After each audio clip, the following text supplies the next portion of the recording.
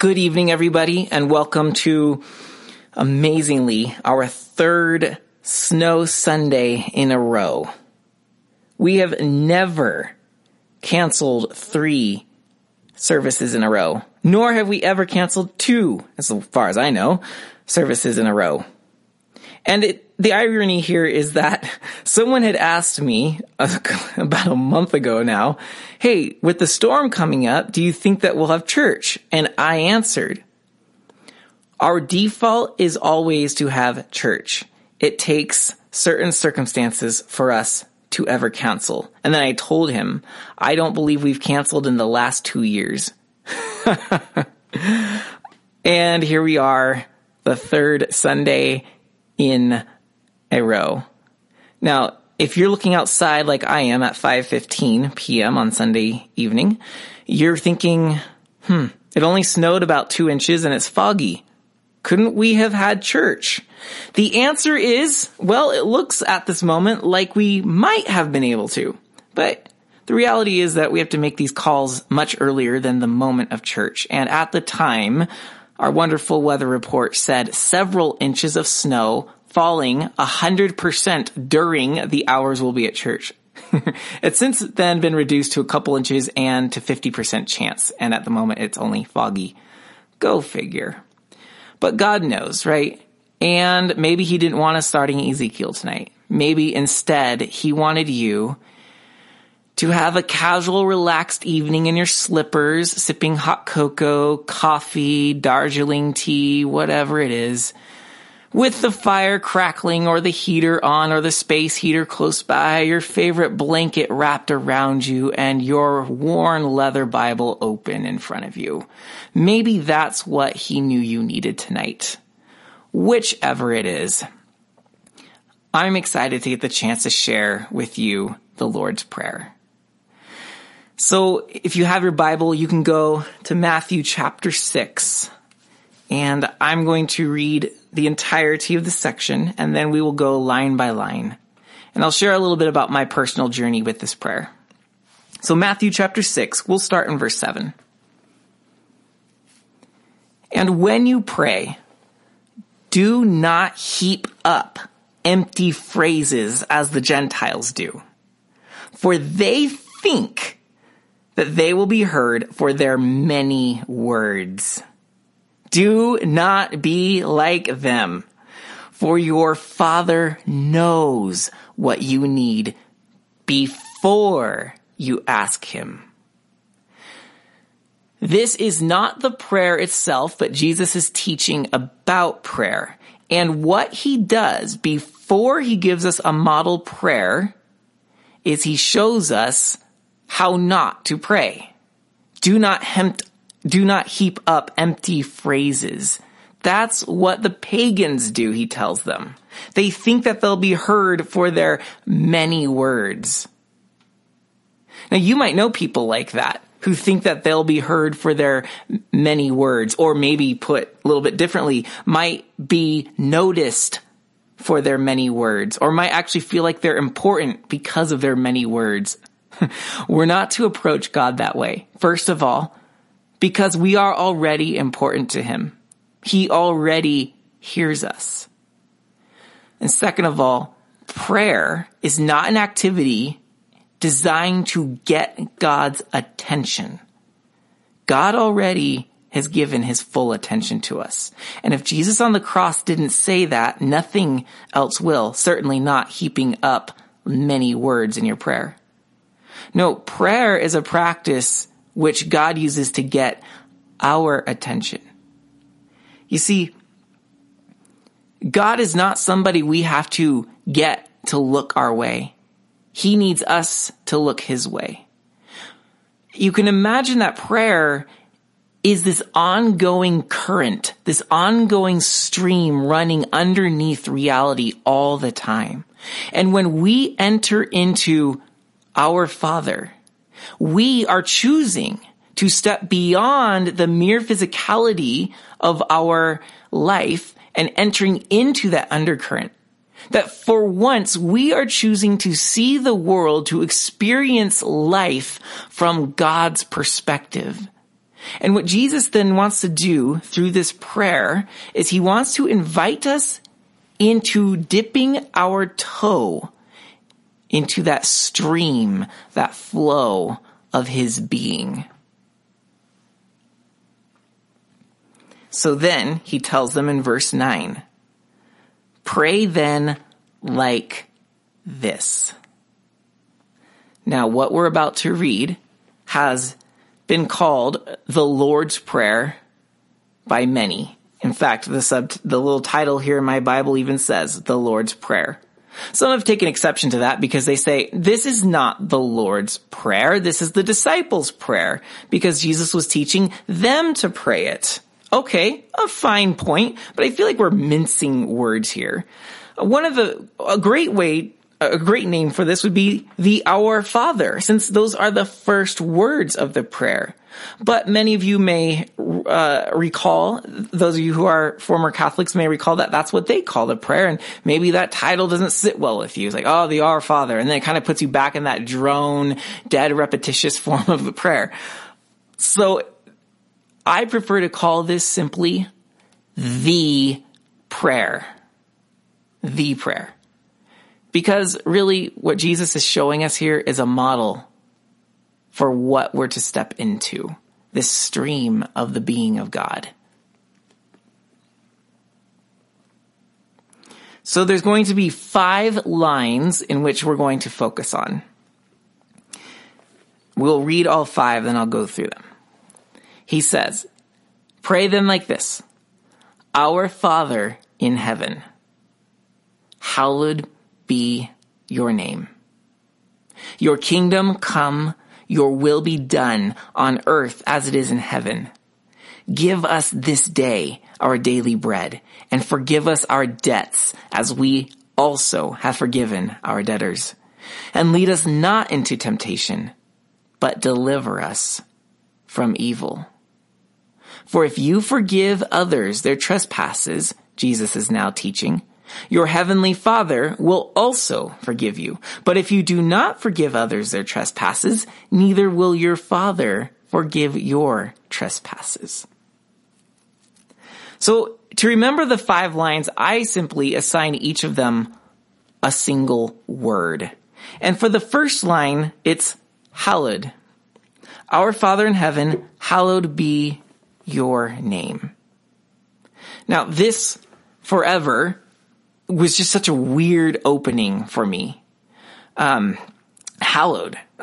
That's not a word we use every other day in our normal speech. In fact, it's not a word we ordinarily use except for when we are reciting this prayer or referring to the 31st of October, where you do see the word appear in a compound form in pop culture, Halloween. So it's a strange word to use. And this is simply all that it means. To hallow something is to honor it as holy or to make it holy, which is another way of saying you're going to set it apart or aside because it is now specially designated for unique purposes. That's what it means to hallow. So we are entering into a prayer that's asking us to hallow God's name.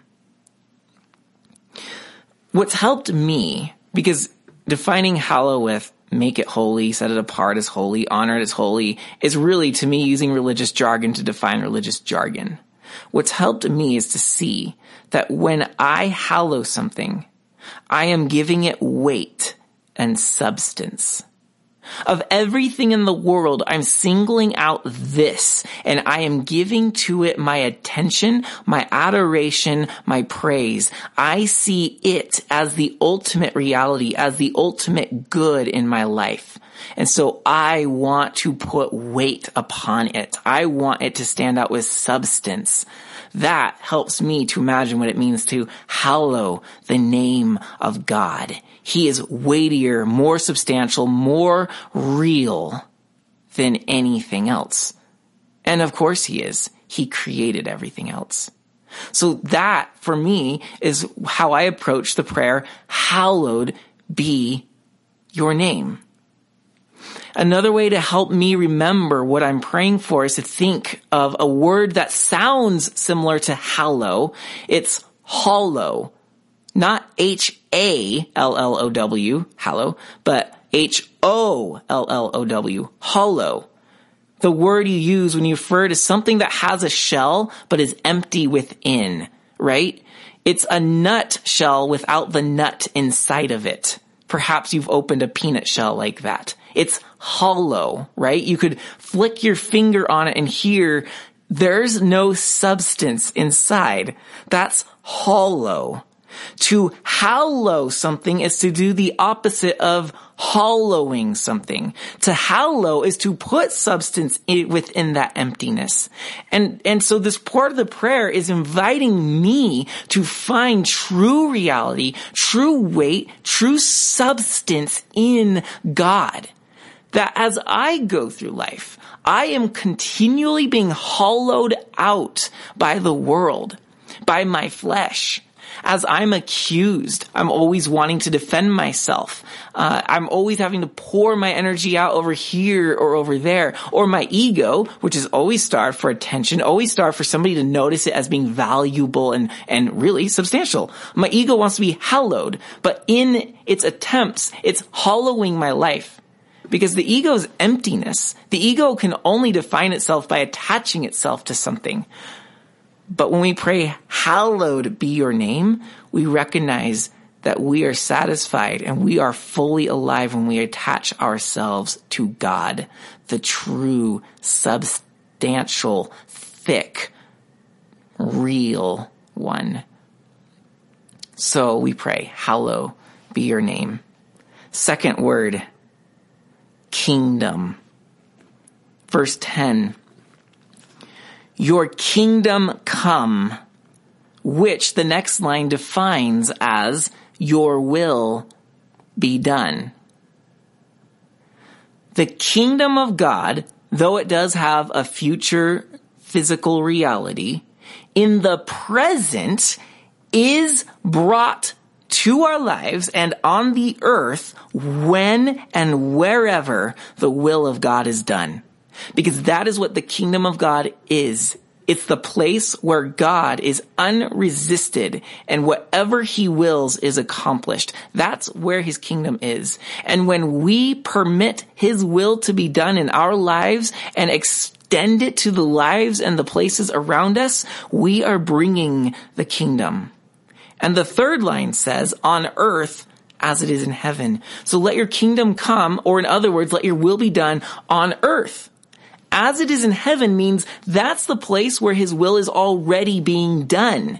Heaven is God's realm. Earth is humanity's realm. In the Garden of Eden, the two were united. They were harmonized. They were one. God walked with his creatures in the garden. But through our rebellion, we split earth away from heaven and said, thanks God, you stay over there. We will run things our way. And ever since then, his will is done absolutely in heaven, but only occasionally on earth through humans who permit his will to be done. And when those humans permit his will to be done, heaven, the place of God's will, comes to earth. When I come to this line of the prayer, I am praying that I would understand how to bring heaven, the kingdom, the will of God, first into my own life, and then into the lives around me. But I must start with my own life. Because if I am not walking the will of God, and if I am not finding that piece of heaven in my own life, then I will, out of my own misery and disappointment, bring everything else around me down. I have to be filled with his will, with his kingdom, with heaven, before I can ever expect to carry that to others. So, hallowed be your name, so that I may become substantial by rubbing up against the one who is substantial. Kingdom. And third, bread. Verse 11, give us this day our daily bread.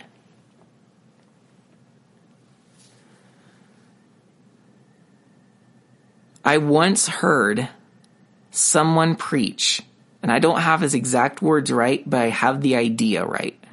I haven't quite been able to retrieve it, but it blew me away. This person preached on this verse something like, what a wimpy prayer. I'm not praying for bread when the God of the universe is whom I'm addressing. I'm praying for loads of ice cream. And I don't remember his ice cream, but it was something like better than bread. He's saying we ought to be praying bigger prayers than meager, crusty daily bread. Now, on the surface, this can sound right. Of course, we have a big God. We need big prayers. But then you begin to think, wait, but Jesus taught us to pray for daily bread. Something is severely amiss here. And this is when I began to understand this prayer. It was when I began to learn that I live with too much. And one of the best ways to experience the presence of God in my life is to live with less. In the time that Jesus was talking, many of the peasants in Galilee literally prayed for daily bread. They had a single loaf a day to live on. They needed this prayer desperately. I don't know what it's like to pray for daily bread. I have a week's worth of bread in my pantry, in my fridge, in my freezer, right? We all do. We have a lot more than what we need on a daily basis. And through this prayer, one day God just started to break into me and say, Brandon, you can do with less. And I began to realize that he's right. I eat too much. I have too much. I do too much. And connected with this too muchness, it's very much ingrained in our prosperous society. Did you know that Americans occupy a mere 5% of the Earth's population, yet we consume roughly 25% of the Earth's energy? Did you hear that? 5% of the population using 25% of the Earth's energy. Yeah, Americans use a lot. And so while I may not be praying for at least daily bread, I've learned to pray, God help me be content with only having daily bread.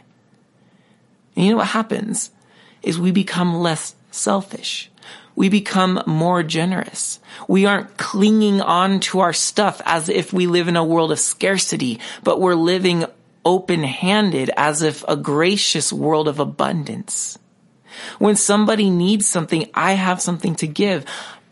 And what it's done is it's untied my attachment to things. I realize as I practice living in simplicity that I can get by with far less than I do. This line of the prayers becomes so important to me because it teaches me something that goes against the cultural convention, the conventional culture that I live in. So, we pray that God's name would be hallowed. We pray for his kingdom. We pray for bread. Help me to live with less.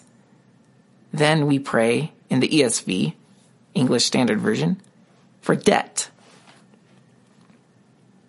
Verse 12.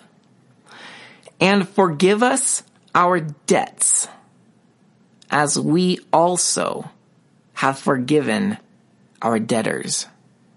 Or the New King James Version says, and forgive us our trespasses, as we also have forgiven our trespassers. The New Living just simplifies both terms and says, forgive us our sins, as we forgive those who sin against us. None of these translations are wrong. In the time of Jesus, many of the peasants of Galilee lived in debt, and to pray for the forgiveness of their debt was nothing short of salvation for them. This prayer would have rung true to them. Yes, deliver us from our debt. But that feeling of their financial debt helped them to relate to the debt that they owe to God. And so that can show us where trespasses comes in, is that we understand we have crossed God and that we need forgiveness of that. So using a monetary example to show us our spiritual condition, that we have sins and that we are in debt. And so here we come to a prayer where we're recognizing that we owe God more than we can ever give him because we have crossed him more than we can ever imagine. Sorry, I didn't mean that. No play on words intended there, but the cross is where he dealt with our sins. And so I come to this place and just thank him for forgiveness. That I don't have to work anything up to earn his favor, but it's already given to me. But I don't stop there. It would be easy to stop there. But the next line is challenging. As we also have forgiven. Forgive us as we also have forgiven. And then you notice that at the end of the prayer, Jesus teaches in verse 14 that if you forgive others their trespasses, your heavenly Father will also forgive you. But if you do not forgive others their trespasses, neither will your Father forgive your trespasses. Oh, friends, this scares most of us. It frightens most of us. We don't know what to do with this because it sounds like Jesus is teaching you must do these works in order to be saved. But we know that Paul tells us that we are not saved by works. So what's going on? Do I have to forgive in order to be forgiven? Yes and no. Here's what happens. God already generously and freely forgives me, regardless if I forgive my neighbor for parking his truck so far into the road that the berm is now 20 feet from my car instead of 5 feet from it. Right? He has already forgiven me, whether I forgive that neighbor or not. But the difference is, if I don't forgive my neighbor, I am incapable of receiving the forgiveness of God. Not that I'm not forgiven. I'm incapable of receiving the goodness and the grace of his favor turned toward me. Because you see, I'm holding my fist tightly against my neighbor. He has wronged me. So guess what? He's in debt to me. He's done a wrong. He's now in debt to me. And I want to hold that against him. By the way, this is where we see trespasses and debts coming into play, right? He trespassed me, so I want to hold him in debt, right? I now have the moral higher ground, and he owes me now. And as long as I hold this against him, I'm going to constantly be looking at him and the world around me as owing me something because I've been wronged. But what I need to do is release that debt. I need to let it go. I need to forgive it. Because then my hands will be open, my heart will be softened, and I will be in a place that can receive the generosity of God toward me. And that will transform me. I will be less hateful, less resentful, less irritated, less frustrated with the people around me. And I will be more patient, gracious, forgiving, merciful, compassionate toward them. So I'm the one who loses by refusing to forgive. God is giving us an opportunity here to let go of our clenched fists, to let our neighbors out of their debtor's prison so that we can experience his abundance. Hallowed, kingdom, bread, debt, and now evil. Verse 13, and lead us not into temptation, but deliver us from evil. God wouldn't lead you into sin. Temptation often means testing, and the prayer is saying, please don't make it too hard on us. And in his time, there was a lot of testing at play, especially the Romans lording over them. And then the church living in the Roman Empire always tested. The prayer is just asking, please don't lead us into unnecessary tests. We don't want the tests, but we're thankful for what they can do if we must endure them, right? But deliver us from evil. It is the evil that puts us in these tests. But we live in a society which is fairly free. Christians, although, hatred towards us is increasing, we still live very free and without persecution. But something I realized as I prayed this is God would start to jog in my mind societal evils that hold me imprisoned. And they're imprisoning us because we aren't always aware of them, right? The societal evils, like Give Us This Day Our Daily Bread pointed out, we live with too much materialism, right? It's a societal evil, and it's ripping off the rest of the world so that we can live like kings and queens. Individualism, perhaps. There's societal evils that I'm not even aware of because we're part of it. And what I would do here is I pray, God, help me to see the system that is against Christ, that is antichrist, that I am unknowingly a part of. I heard a silly story, but it illustrates the point, I think, quite well, of a father who was standing in line at the grocery store with his son. And he allowed his son to pick out a chocolate bar, and his son picked it. They got in line, and they were doing the right thing. They were going to pay for this chocolate bar. But as they were standing in line, they saw another man grab some items, put them in the pocket of his coat, and begin to walk out the store, clearly having no intention to pay for them. Well, the father, trying to raise his son in the right way, standing in line to pay for this chocolate bar, decides that this needs to be pointed out, to be an example for his son. So he points out the shoplifter, and the police come and deal with him. You might think, good for him. That's a pretty normal story. What was so significant about that? And if you didn't catch the irony of that story, it shows just how wrapped into societal evils we are. Chocolate. The majority of chocolate comes from unfair labor practices, some including child labor and slavery. People living on pennies a day so that we can have cheaper chocolate. And now that you see it that way, you think, wow, I am a part of evil without even intending to be. Now, I understand stories like that rub us the wrong way in so many ways. And once I shared that story and someone told me, that was a powerful story, but I'm still not giving up my chocolate. And I understand that. But there is fair trade chocolate you can buy.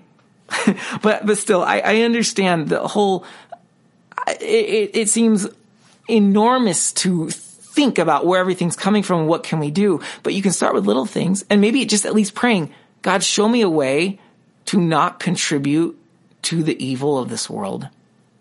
Open my eyes to see where I am unknowingly contributing. So no, I'm not going to say that you need to tonight go through all your clothes and find out where they were made and research whether or not that's a sweat factory.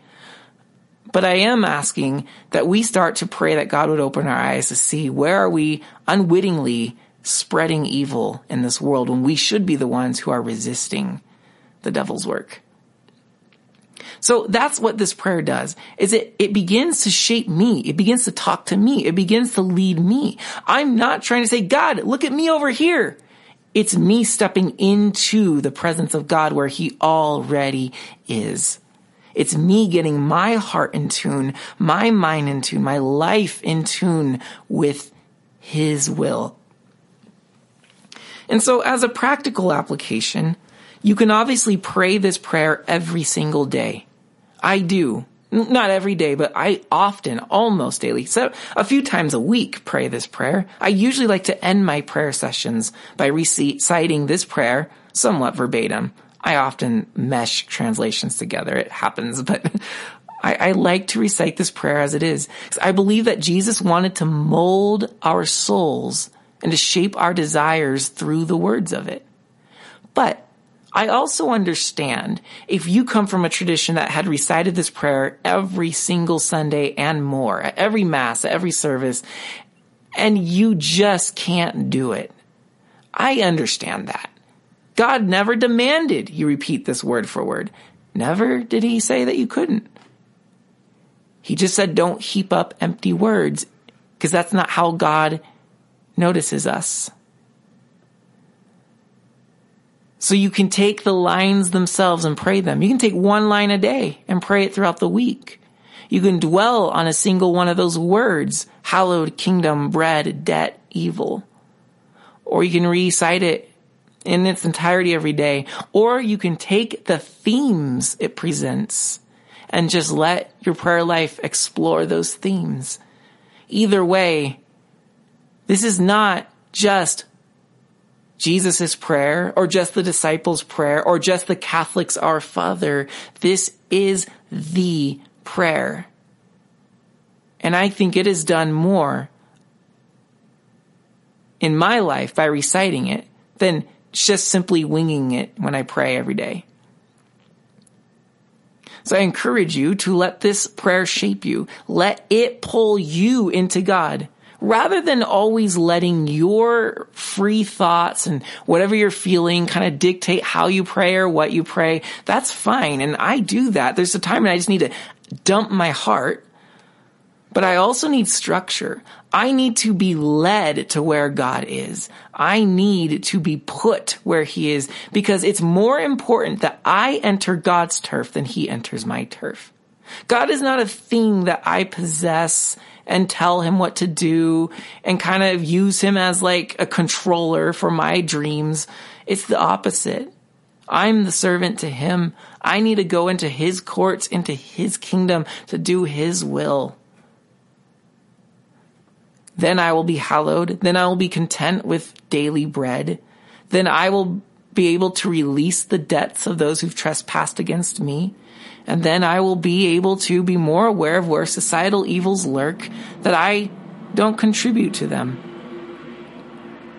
Perhaps you just heard the snow plow going by. It has again resumed snowing. I hope that you're warm and that you're nourished by this prayer, because I'm signing off. Hopefully I will see you next week. The forecast says nothing about snow, so we may finally end this gathering drought. And I sure hope we do. I look forward to teaching Ezekiel chapters 1 through 3 to you next week. With grace and gratitude, this is Pastor Brandon. Have a good night.